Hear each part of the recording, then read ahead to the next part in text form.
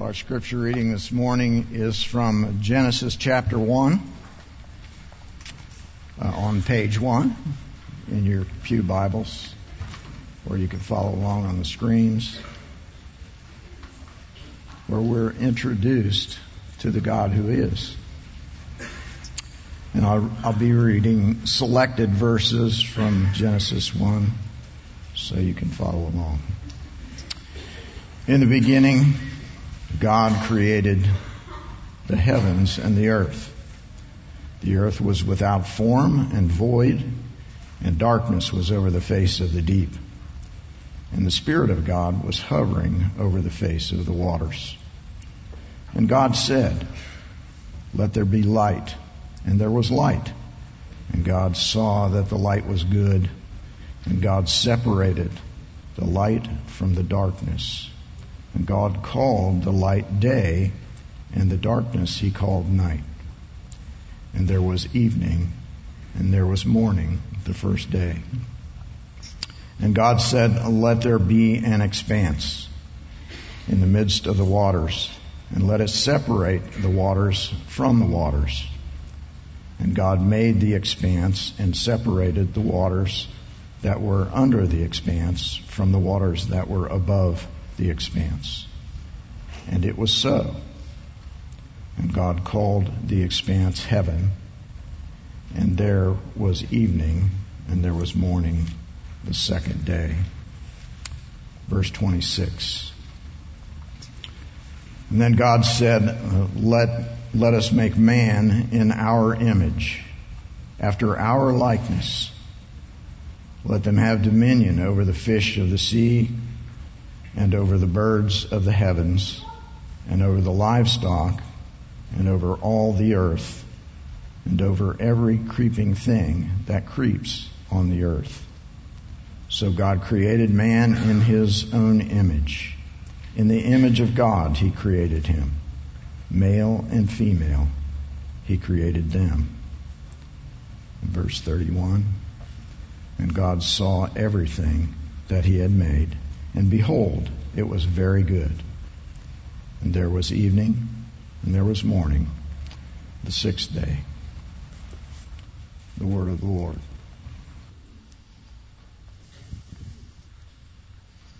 Good morning.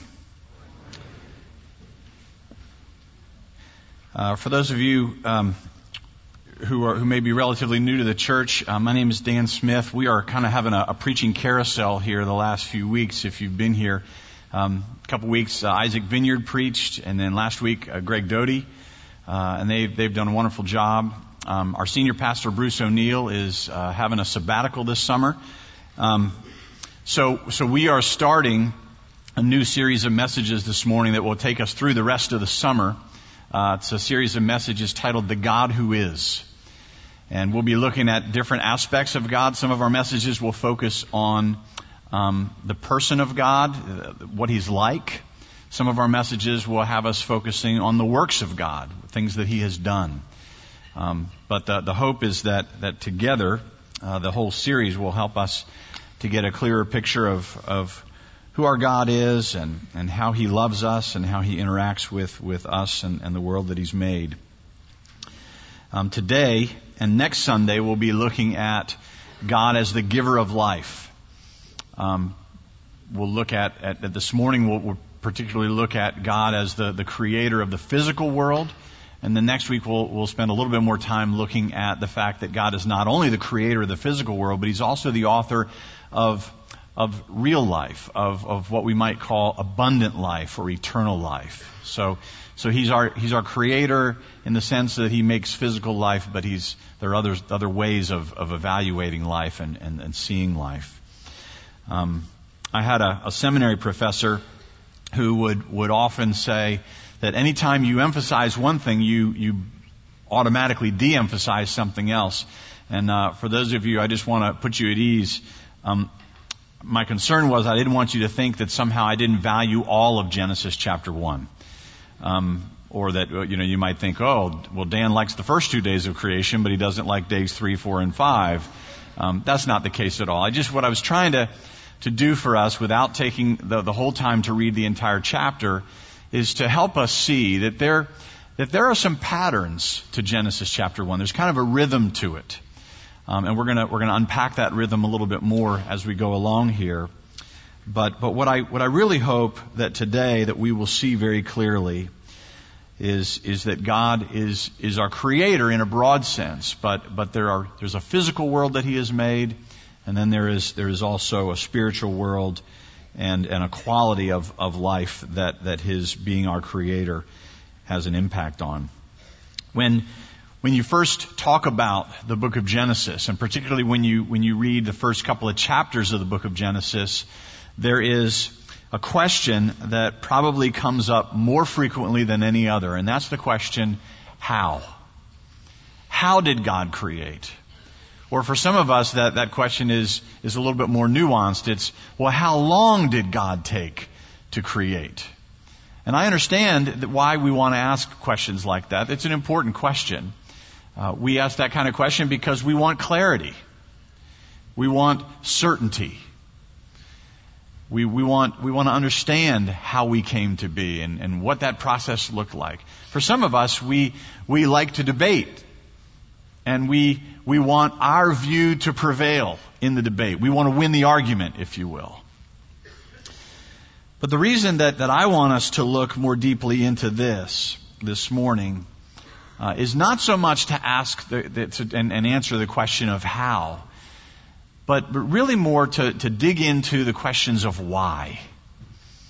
Because as important as the how questions are, I think the why questions are what really help us to understand God and the world that He has made around us. I know that, well, let me say it differently. I don't know how my laptop computer was made. I'm not saying it's not important, but I'm just confessing to you, I don't know how my laptop computer was made. But I do know I know what it's for. I know why it was made, and because I know why it's made, I've learned how to use it. And the more I've learned how to use it, the more insight that I've gained into the mind of the people who made it.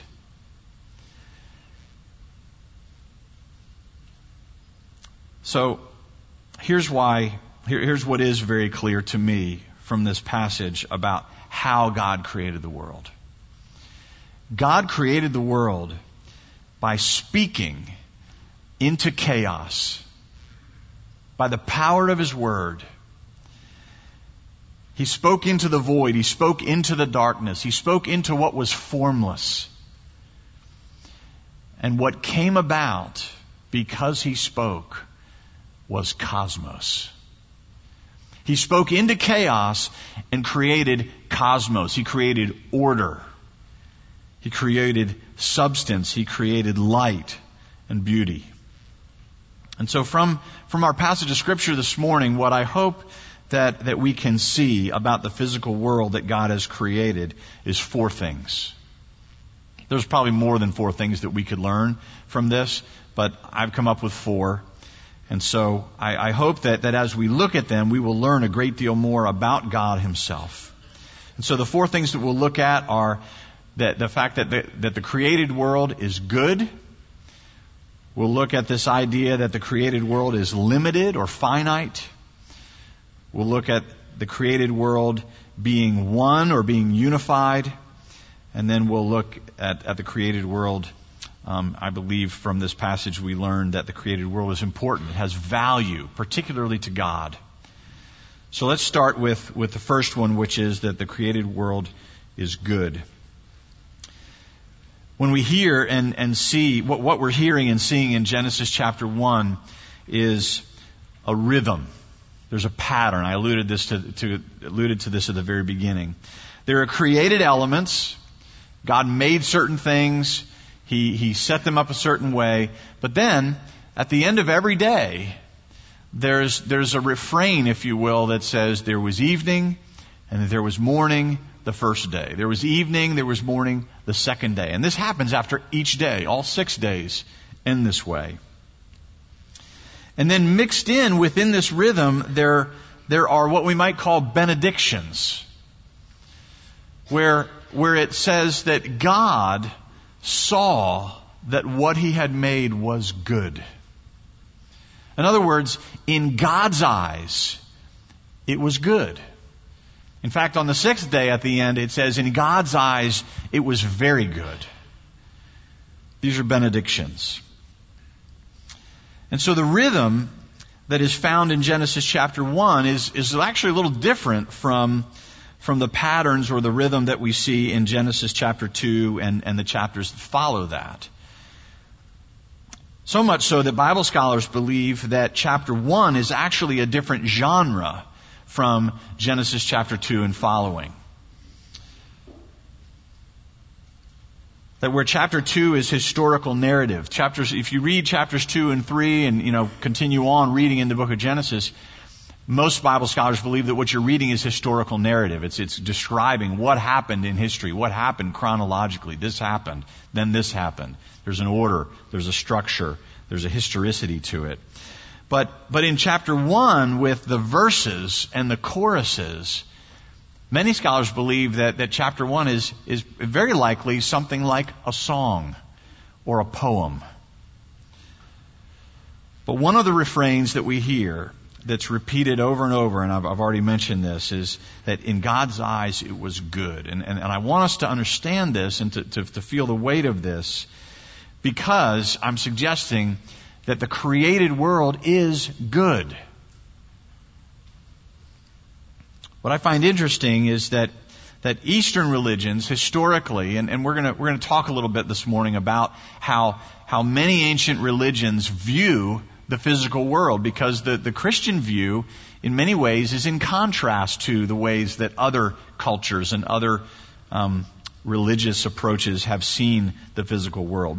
But in ancient Eastern religions, there's a tendency to view the physical world as an illusion, to see it as something that's not real. At least it's not ultimately real.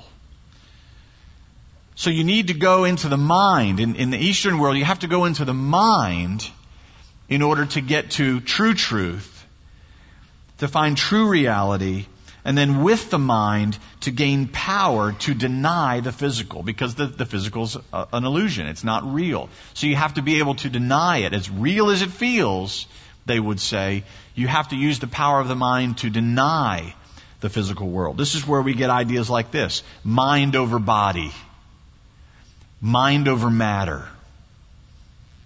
These are not Christian ideas. These are really ancient Eastern religious ideas. And then you have historically Western religions, like religions that have their roots in Greece and Rome, where their tendency was to view the physical realm as bad or evil. The physical realm is not only something to be avoided, something to be spurned, but in actuality they view the physical realm as something to be escaped. Not only in this life do you look at the physical realm as something evil and you want to stay away from it, but they even viewed ideas like salvation as being a deliverance out of the physical realm. So the spiritual realm is the good, it's the virtuous, but the physical realm is bad, it's evil. Judaism and really Christianity is the only religion in which the physical and the spiritual coexist for all eternity. The physical and the spiritual progress into eternity in Christianity. And where both the physical and the spiritual are viewed as good. God created us as physical beings, and He declared it to be good. He said, what I've made is very good. So that's the point. The point of this first point in the message is that the physical world, according to Scripture, is a good thing. And what that means is that it is therefore okay and appropriate for us to enjoy physical life. And we'll unpack that a little bit more as we go. The second big idea that I want us to consider this morning is this idea that the created world is limited, it's finite. In a lot of ancient religions, creation is mingled or it's confused with God or with a deity. For example, in many ancient religions, the sun is also a god. The moon is also a deity. In fact, just about everything in all creation has a deity associated with it, such that it is either a god itself or it is associated with a god. The sea either is a god or has a god, just like the land and fire and almost every other kind of element in the world. But Genesis says that there's only one God, and that God has made everything in creation. In other words, the Creator, God, is separate from the creation. They're not the same. They're separate. And for this reason, creation is not to be worshipped. In the Scriptures, we don't worship creation. We worship the Creator. We're amazed at creation. We're in awe of it. But we don't worship it. We look at it, and it points us to the one who made it. Only God is to be worshipped. I think there are two erroneous tendencies that human beings have tended to take in response to the created order.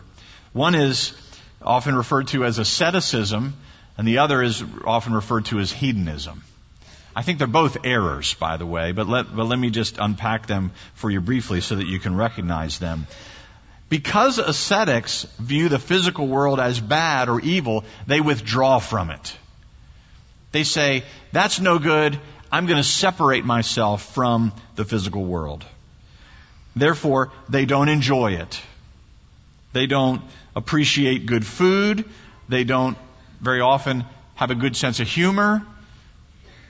They don't tend to view physical intimacy as something that's to be valued or enjoyed. It's only for procreation, but then as soon as you're done procreating, then, that's not something to be enjoyed anymore. It's basically a view that says the highest virtue, if you might say that purity is the highest virtue, well then the highest virtue is connected to abstaining from the physical. That's asceticism. Hedonism, and when I talk about hedonism, I would suggest to you that the vast majority of modern day Western people, like Americans, most modern secularists today, are engaging in terms of a practical approach to life in hedonism. Hedonism says, seek pleasure from the physical. Seek fulfillment from the physical, because it's all we have. The physical is all there is. And so if you're going to have fulfillment in this life, then you're going to have to find it in and through the physical. And so what it says is, it says you need wealth. You need success. You need these things. You need comfort. You need to be free of physical pain. Why? Because this world is all there is. The physical world is all there is. And so if you're going to have a good life, then you're going to have to find it through the comforts and the pleasures of the physical world. Christianity is neither asceticism nor hedonism. Scripture says, don't reject the physical world because God made it good. But Scripture also says, you and I don't need the physical world. Now, I understand what okay, yes. Do we need air? Yes. But it's from a satisfaction standpoint, from a living life to the full standpoint. You and I, according to Scripture, don't need the physical world. It's not all we have. We have God. Jesus said, you shall not live by bread alone. What did he mean by that? Did he mean stop eating? No, of course not. It doesn't even mean stop enjoying good food. I don't think he's saying that either. But I think what he's saying is, Stop living as if that is where life comes from. Stop living as if this physical world is where life is, and it's the source of fulfillment and satisfaction. Food is a metaphor for living this physical life with all of its appetites. And so he's not saying don't eat, he's not saying don't drink, don't enjoy life. That's not it. But he's saying don't pursue these things like they are where life comes from, because they're not. Life comes from God and knowing Him. The third big idea is that the created world is one. It's unified. And the reason that I think this is important for us to consider is, and again, I'm going back to ancient ways that human beings have tended to view the physical world and physical life. But the ancient Greeks, which by the way, I believe have been very influential on us, they said that life is dualistic. You have the physical realm and you have the spiritual realm, and they're separate. And they pitted them against each other. They said, if one is good, one is evil. The physical is bad, the spiritual is good. And so what they did is they called people to aspire to the spiritual and to spurn the physical. To be virtuous, you had to choose one, the spiritual, and be devoted to it. And you had to turn away and deny the physical. Personally, I think that there are many Christians, even today, who are influenced by that way of thinking. And I don't think it's biblical. I think the reason that many Christians do have this dualistic view of life is because of the presence of good and evil. That's undeniable. There is good and evil in this world. And we look at that and we say, well, how do we deal with that? We can't deny it.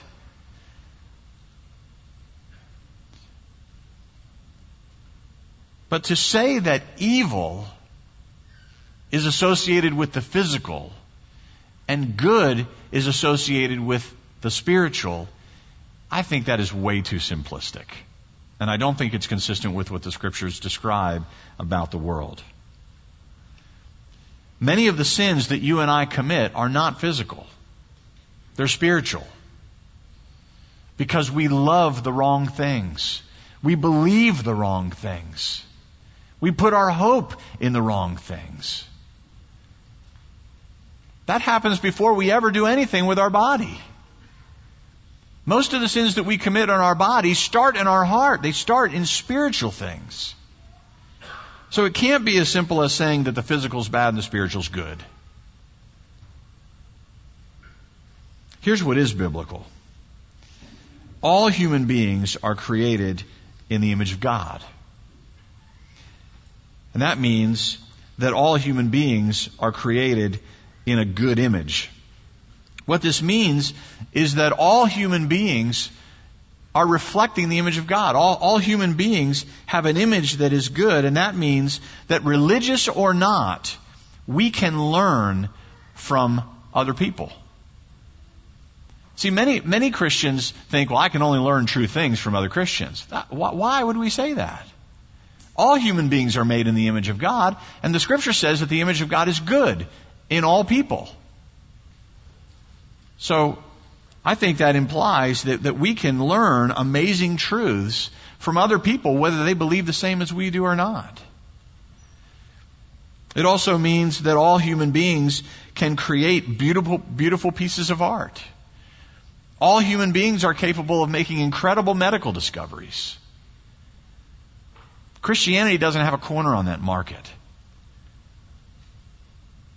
It even means that irreligious people can at times be more virtuous than I am. I won't say that about you. You'll have to decide that for yourself. But I can tell you, I can go out into my neighborhood and I can meet people who aren't Christians at all, and they can be more virtuous than me. But what is also biblical is that we are all fallen. We are all contaminated by a sinful nature. There is something that has happened to our physical DNA and our spiritual DNA, if you will, such that by nature we all now have a predisposition toward sin and toward rebellion against our Creator. The point is that we were created spiritually and physically good. And it's also true, biblically, that our corruption has impacted us both physically and spiritually. And therefore, what we need, and oh, by the way, what God has provided, is a solution that addresses us both spiritually and physically.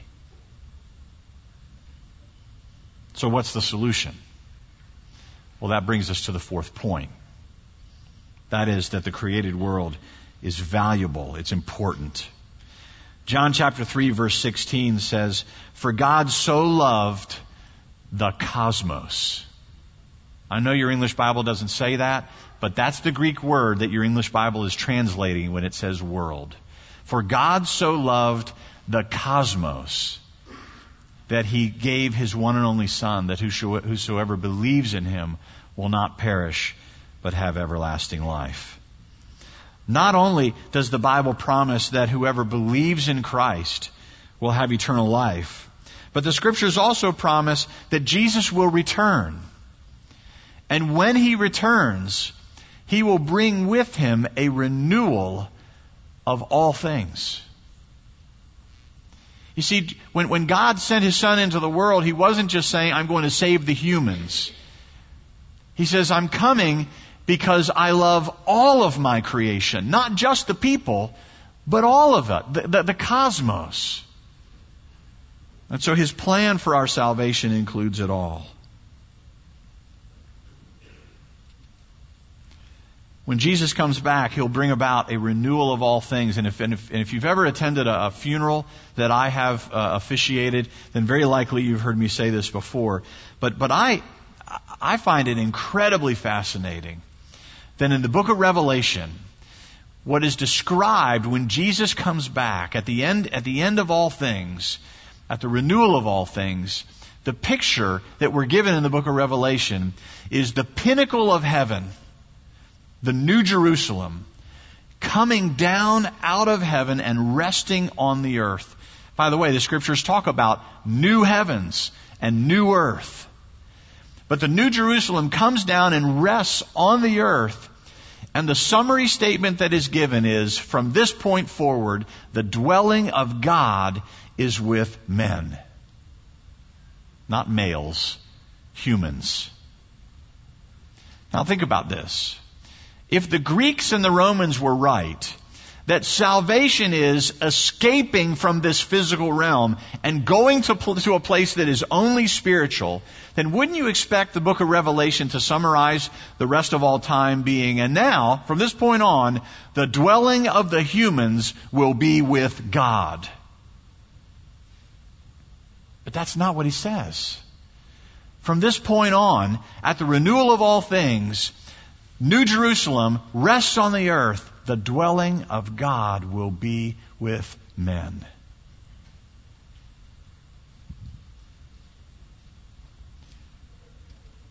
God created the world good, and yet it and we have been corrupted by sin and death. But God is committed to it.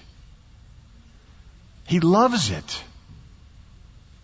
And He is committed to us, and therefore, so should we be committed to it.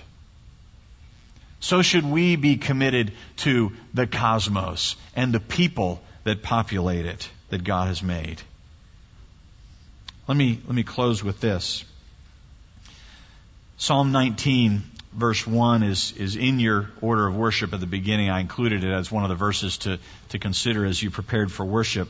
But Psalm 19, verse 1 says, "The heavens declare the glory of God, and the sky proclaims His handiwork." The psalmist is saying that creation is singing to God. Creation is declaring the glory of God. In other words, creation is glorifying God. Do you realize that? Creation is worshiping its Maker. And do you know what God's response is? I touched on this at the very beginning. His response is benediction.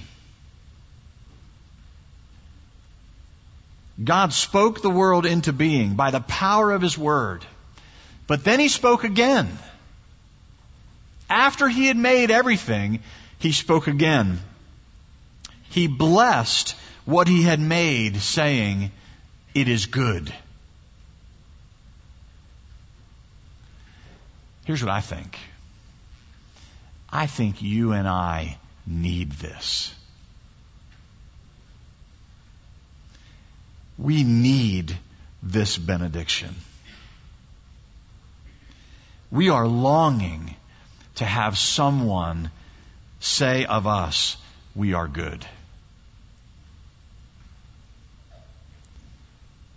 In fact, I would dare say that we give our entire lives to the pursuit of that affirmation. It's like a drug.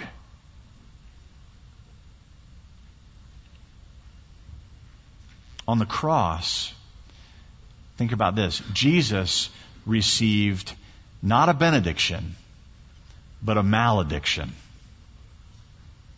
Jesus hung on the cross and heard from His Father, "Depart from me, I never knew you." Now you say, "Well, Dan, I've never read that in the Bible. It doesn't say that." Okay, granted. But as He hung on the cross, He called out, my God, why have you forsaken me?" That's the response of someone who has had the God of the universe turn away and say, "Away from me."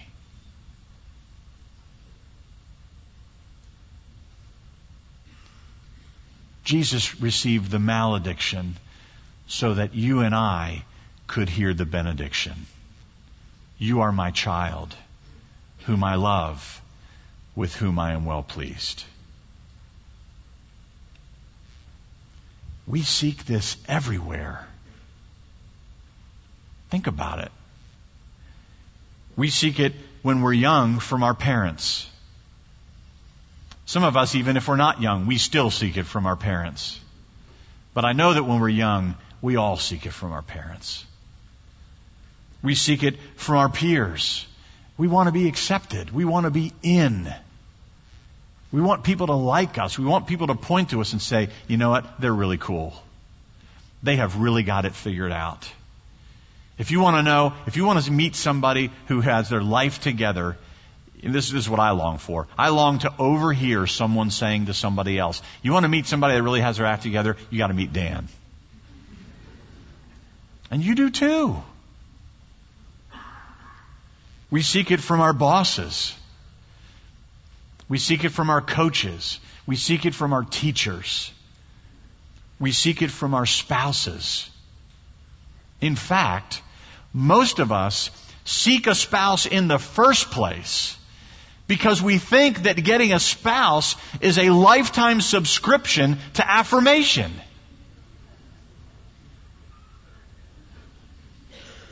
We seek it from success. We seek it from romance. But it's not complete. It disappoints, doesn't it? It never fulfills the way we had hoped it would. The only benediction, the only affirmation that will truly satisfy is the affirmation of our Creator, the giver of life. And it's only found in Christ, the one who was rejected so that we might be affirmed. Put your hope in Him. Let me pray for us. Lord, we praise You because You are the maker of heaven and earth. You are the giver of life. You're the maker of the physical world. You're the maker of the spiritual world. And You have made us to be both physical and spiritual. And You declared it all to be good. But both the physical and the spiritual have been corrupted by sin and death. And so what we need is a solution that addresses our physical and spiritual issues. And you have done just that. You have given, because you have loved your cosmos. You have loved all that you have made. You have given your one and only Son, that whosoever believes in him will not perish but have eternal life. He received the malediction so that we might be affirmed, so that we might be your children, sons and daughters of the living God, whom you love, with whom you are well pleased. Lord, we need that. We need to be your children. We need to know the love of our Creator, of our Heavenly Father. So Lord, help us to see our need and to put our hope in you. Not in all the other things that we tend to put our hope in. Not in all the things that we tend to look for affirmation from. But to rest in you and to find in you all that we need and all we will ever need. We ask this in Jesus' name. Amen.